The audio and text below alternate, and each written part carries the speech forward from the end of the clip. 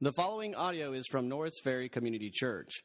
More information about Norris Ferry Community Church is available at norrisferrychurch.org. We are looking at Romans chapter 7, verses 14 through 25, and in this text, the challenge comes when we look at Paul and what he's saying, and the question is Paul talking about himself as an unbeliever or as a believer? It's challenging because I would say mainly verse 14 is the hardest verse for me, at least, to get by, because he says something in verse 14 that sounds very much like an unbeliever would say. He says, "For we know the law is spiritual, but I am of flesh, sold into bondage to sin." And so that one makes you go, well, maybe he's talking about himself as an unbeliever, but let me just tell you up front, I think he's talking about himself as a believer. Ultimately, the point is not going to lead you to heresy if we get it wrong, one way or the other. Either way, the point is that the sin is the problem that we struggle with, and we need the Spirit of God. As an unbeliever, we're looking forward to conversion, to have the Spirit of God. As a believer, we're going to learn in chapter 8 how to walk in the Spirit, not in the flesh. So either way, you don't lead to heresy, but it's helpful to understand, is today's message mainly to unbelievers, calling them to repent and find grace through faith in Jesus Christ? That's absolutely necessary and true. Or is it mainly a message to believers to encourage them in their continued struggle with sin? And I would say that's where we're going today. The main reason I think it's a believer is I want to read several verses to you that I think these verses are straight up only things that believers would say. Verse 15, Paul says when he sins, "I do not understand, for I am not practicing what I would like to do, but I'm doing the very thing I hate to do." When unbelievers sin, that's not typically what comes out of their mouth. That's what believers should be saying when they sin. I hate sin. In verse 16 he says, "I agree with the law, confessing the law is good." That's what the Spirit of God creates in us. The law is good. God's word is good. God's commands are good. Verse 18, Paul says, "For the willingness to obey is present in me." The Spirit gives that willingness. Verse 19, Paul says, "For the good that I want," and then he goes on, "and the evil I do not want." That's what the Spirit says in the believer. I want the good things of God, and I do not want the evil things. Verse 21, he describes himself as the one who wants to do good. In verse 22, he says he joyfully concurs with the law of God in the inner man. I believe that's him talking about the Spirit of God deep within his inner man, giving him joy in God's word and God's law. Verse 24, he reaches the height of his frustration, and we see in it his hatred of sin. And then in verse 25, he says what I think believers say, not unbelievers, "Thanks be to God through Jesus Christ, our Lord." And so to me, all of these verses overcome the difficulty of verse 14. In verse 14, it sounds like he says, "I'm sold into bondage to sin."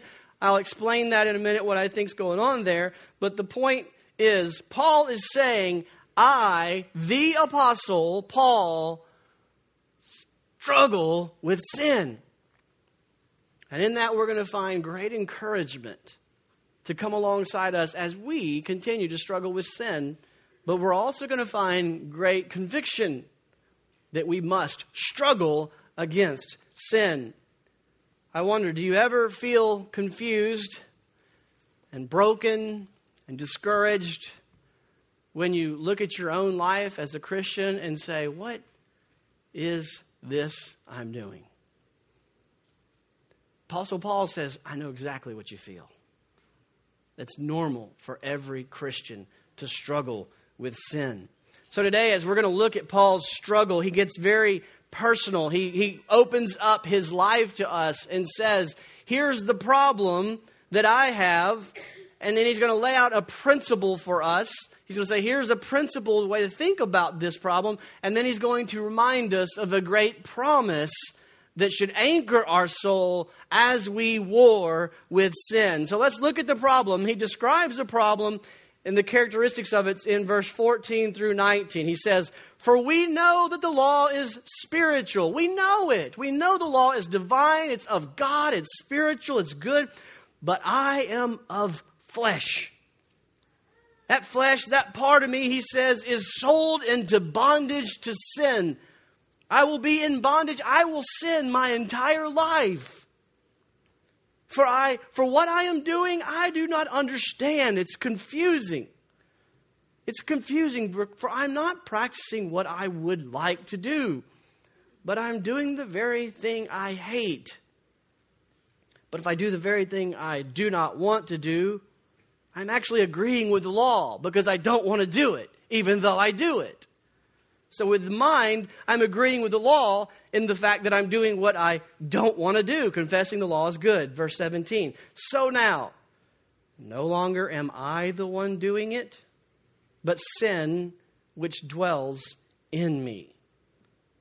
For I know that nothing good dwells in me. You ever felt like that?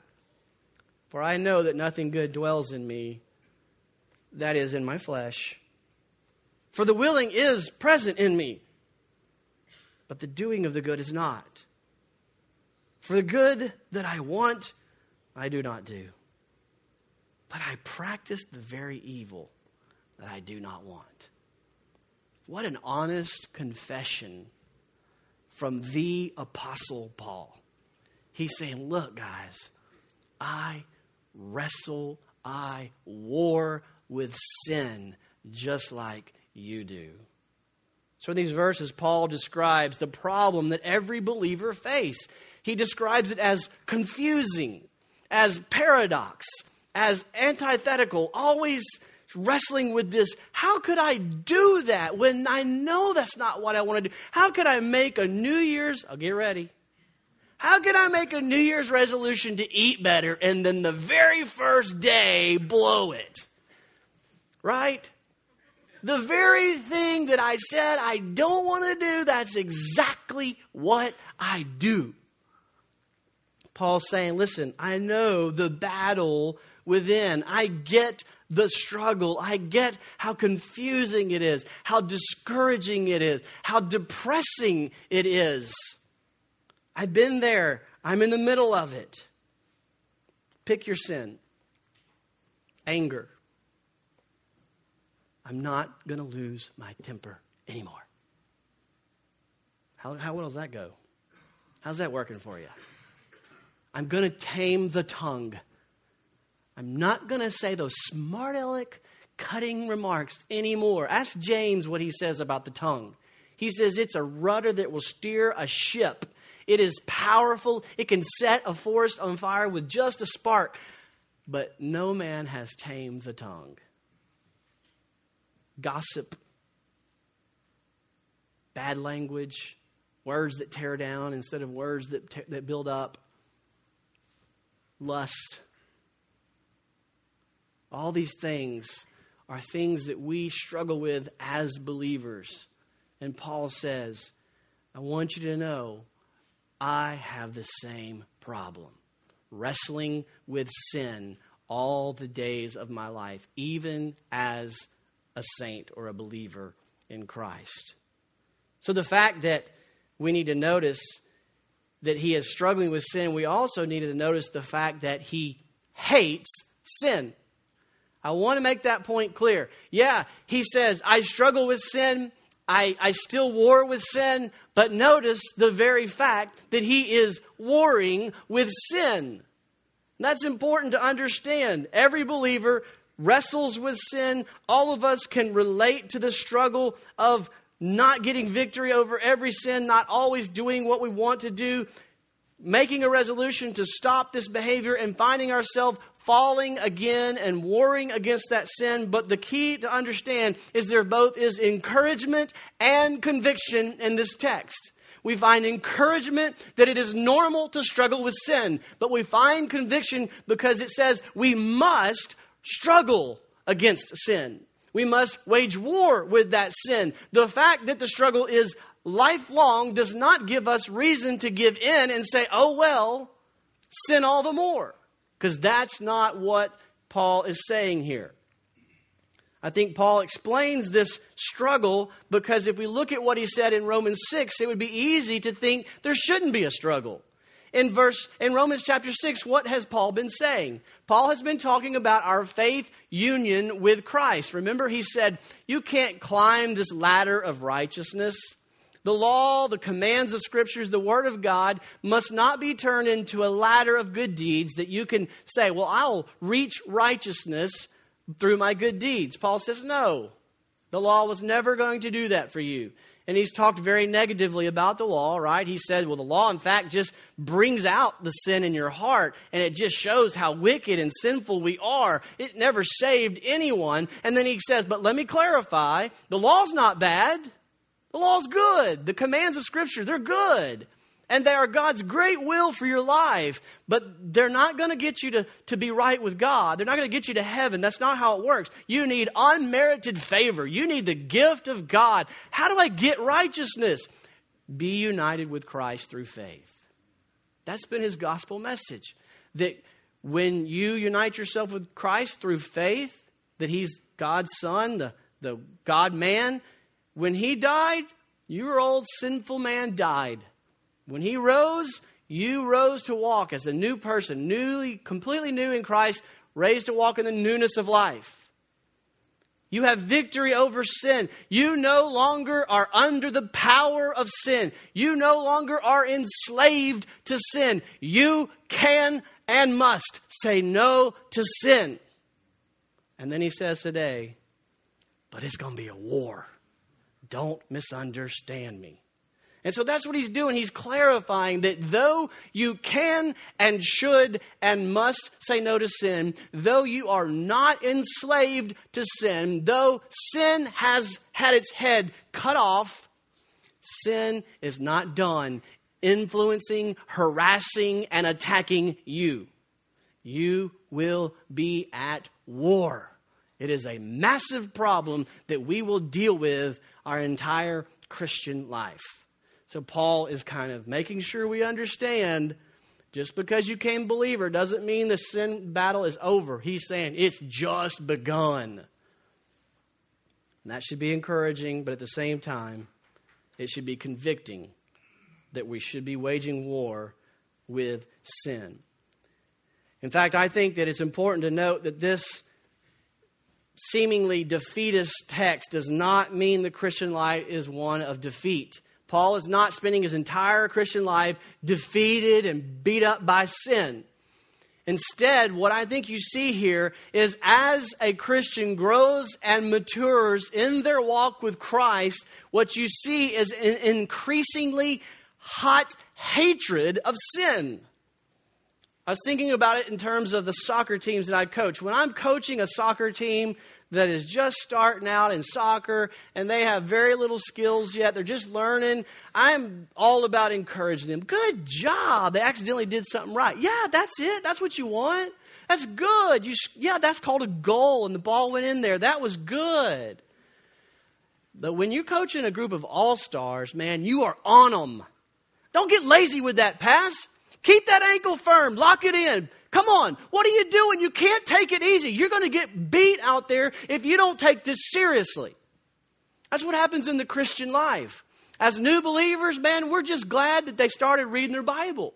We're just glad that they stopped this behavior. And it's a celebration. Good. That's the right track. But as we walk with Christ, there grows an increasing hatred for sin as we look back and we see the devastation and the destruction that sin causes, and we see the beauty and the majesty and the glory of God's holiness, and we long for that even a hint, if I even start to sniff out sin in my life, man, I'm on it. This will not continue in my life because I know where this leads. And so this hatred of sin is not the expressions of a defeated Christian. This is an expression of a mature believer who understands the gravity of sin and will not tolerate it for 1 second in his life. There's encouragement. Be at war with sin because that's normal. Don't beat yourself up to the point, what's wrong with me? No, every Christian struggles with sin. But be convicted. You must wage war with sin. So Paul is saying, yeah, I wage war with sin. He's not saying, I hate sin. He's saying, I hate it. And I will root it out of my life because it is destructive to me and defaming to the glory of God. So what's going on in this battle within? Paul lays out the principal problem. He says, here's a principle to live by, to understand how to think about this. And he gives us in verses 20 through 23 the principle. He says, but if I'm doing the very thing I do not want, he says, I'm no longer the one doing it, but sin which dwells in me. I find then the principle that evil is present in me, the one who wants to do good. For I joyfully concur with the law of God in my inner man. But I see a different law in the members of my body waging war against the law of my mind and making me a prisoner of the law of sin which is in my members. So here Paul explains the problem by setting forth a principle in verse 21. The principle is this: evil is present in me who wants to do good. Remember what he's been saying. We used some theological terms a couple of weeks ago, or about a month ago now, that justification, sanctification, glorification, big words, but we need to understand, more importantly, is what they mean so that we can understand as we live the Christian life. What was justification? It was being set free from the penalty of sin. God looks at you, looks at Christ, if you're united with Christ, and he gives you credit for the righteousness of Christ. He declares you righteous. He says you're good, you're set free from the penalty of sin. Not because of what you've done, but because Christ, who he is and what he's done. You get credit for Christ. So you're set free from the penalty of sin. Then sanctification is the life you live as a believer from salvation till either Christ returns or till you're united with Christ through death. That process is described as learning to live out your freedom from the power of sin. You've been set free from the penalty of sin, and now you're learning to live out the freedom from the power of sin. You can say no. You should say no. You must say no. And you begin to learn how to say no to sin and yes to Christ. That's what Paul's going to talk about in chapter 8. Living by the Spirit, putting to death the deeds of the flesh. You can say no to the power of sin. Finally, glorification. This is the end of chapter 8. He's going to elaborate on it. Glorification is you will be ultimately completely free of the presence of sin. You will be redeemed, and your body will be redeemed from sin, just like Christ in his resurrected spiritual body was a physical body free from the presence of sin. And we see in heaven the dwelling place of God is free from the presence of sin. Well, the dwelling place of God is coming back down to a newly created heavens and earth, and he will create a place where we are in our bodies free from the presence of sin, and our dwelling place is free from the presence of sin. Nothing can separate you from the love of God, he will say. And so this is the process that he's talking about. In this life, you are free from the penalty of sin, free from the power of sin, but not yet free from the presence of sin. You have indwelling sin. And there's a war going on, and it's the war between indwelling sin and indwelling Spirit of God. And those two warring parties, he describes them with different terms. He describes the indwelling sin, he calls it flesh. Now, when he says flesh, he's not talking about skin. He's not dermatology here. He's talking about a concept of the part of you that has indwelling sin. He calls it sin. He calls it sin dwelling within. He calls it evil. He calls it the law of sin. And he says that it dominates the members of your body, which makes this wretched man with a body of death. So he's saying the indwelling sin in you is trying to do everything it can to defeat you, to cause you to flesh out sin, to live it out, bearing fruit unto death. That's one of the warring parties within you, even as a Christian. He says, but you also have what we know is the indwelling Spirit of God. He calls it the spiritual law. He calls it the willingness within. He calls it the wanting to do good. He calls it the law of the mind, which follows the law of God. And so the law of God, the inner Spirit of God, wants to produce a fleshing out of the righteousness that is His, and He wants you to live that out bearing fruit of life. The fruit of the Spirit is love, joy, peace, patience, kindness, gentleness, self-control, and all these things. So you have this warring within. The indwelling sin against the indwelling Spirit of God. The war has been won for the believer, but every day there is a battle to live it out. That's called sanctification. The process of growing in godliness. So Paul is challenging us. Are you in a battle against sin? I had a conversation with one of my children this week, and it happened to be that we're studying this, and she was talking about her and her friends were discussing this very issue of can you love God and sin? And it was hard because it's hard to explain that, isn't it? I mean, you go, it's really just a matter of nuance when I ask you that. Can you love God and sin? Well, yeah, I can love God and sin. Something ain't right about that. Can you love God and sin? I can love God and sin. It's the matter of, do you hate the sin? Or have you just embraced it? The Spirit of God will not allow you to just say, oh, I can sin.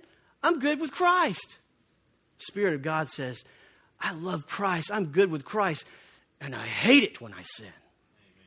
And that's what he's saying here, is that there is going to be a war, and there must be a war with sin. But the good news is, as you wage war with that sin, Paul wants you to know that there's a promise that anchors your soul.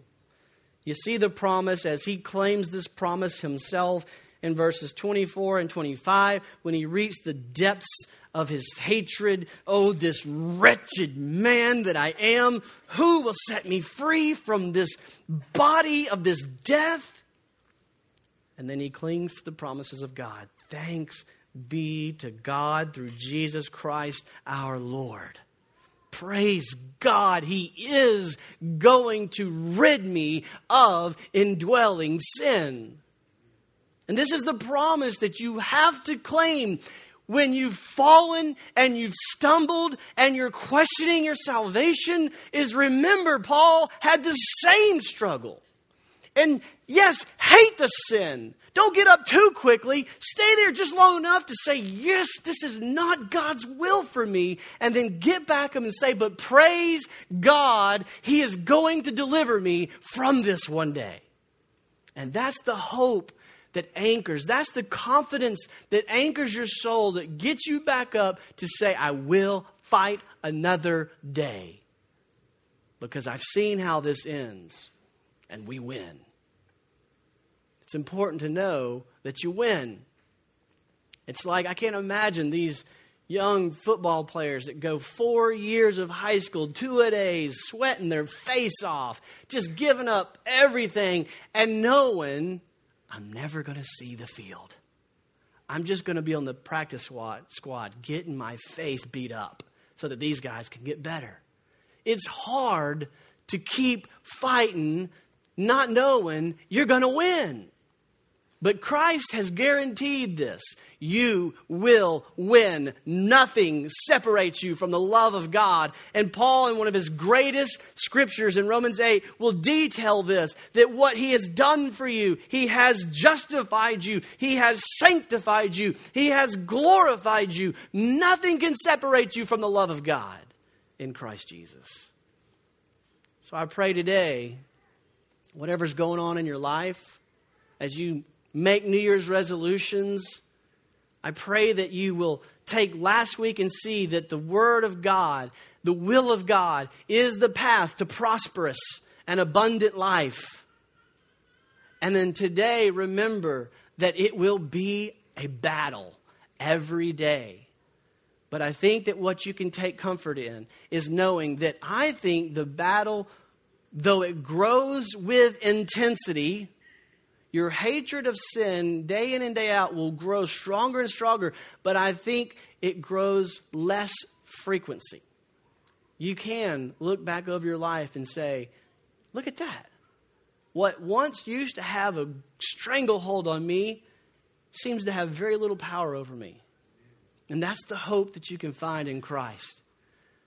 And I pray that you will take practical measures, whatever it needs to be. And I think it starts with joining a church. I hope you'll join this church. If it's not this one, then find a Bible teaching church. Because what you're going to find is one that understands the gospel, one that understands it's normal to struggle with sin, is a place where you can come and confess, I am struggling with sin. And they're not going to go, oh, you're struggling with sin? My bad, there's a special department for you. No, they're going to say, I get it. I get it. We are all struggling with sin, and that's what we're here for. We want to help each other fight that battle against sin. Encourage one another in growth and godliness. And to reach that end, that goal, fighting every day and seeing God's glory shining brighter and brighter and brighter in your life, in your community group, in this church. And that's what this life is all about. So if you're discouraged in your sin battle, know this. The Apostle Paul struggled with sin. Keep on fighting. God's going to give you victory ultimately. Let's pray together. Father God, I thank you for your word that reminds us of this very important truth that sin is a battle even for believers. And there's so many ways that we can apply this in our lives, Lord. I pray, first of all, that everyone is encouraged as I have been. Be encouraged that this is normal because of indwelling sin. Everyone shares the same struggle. The church is a place to share and find strength and hope and encouragement in the struggle. That you're a Savior who was tempted in every way so that you can relate to our struggles and pain. Though you never failed once, so you can give us victory over it. Lord, your promises encourage us that one day you will redeem us from all presence of sin. And that's heaven, whether there or here on earth. So, Lord, I pray that all are encouraged to continue to fight against sin, to wage war against sin. Lord, I pray we're also convicted of the need to wage war with sin. Examine our hearts. Holy Spirit, show us where we have compromised and given in and tolerated sin and treated it as if it wasn't a big deal. Lord, help us, the Spirit of God living within us. Convict us of sin for unbelievers. May your Spirit bring a conviction of sin, righteousness, and judgment and the need for grace today. Lord, I pray that you will move powerfully among our hearts as we sing praises to your name. It's in Christ's name we pray. Amen. Thank you for listening to audio from Norris Ferry Community Church located in Shreveport, Louisiana. Feel free to make copies of this message to give to others, but please do not charge for these copies or alter the content in any way without permission. For more information about Norris Ferry Community Church, please visit us online at norrisferrychurch.org.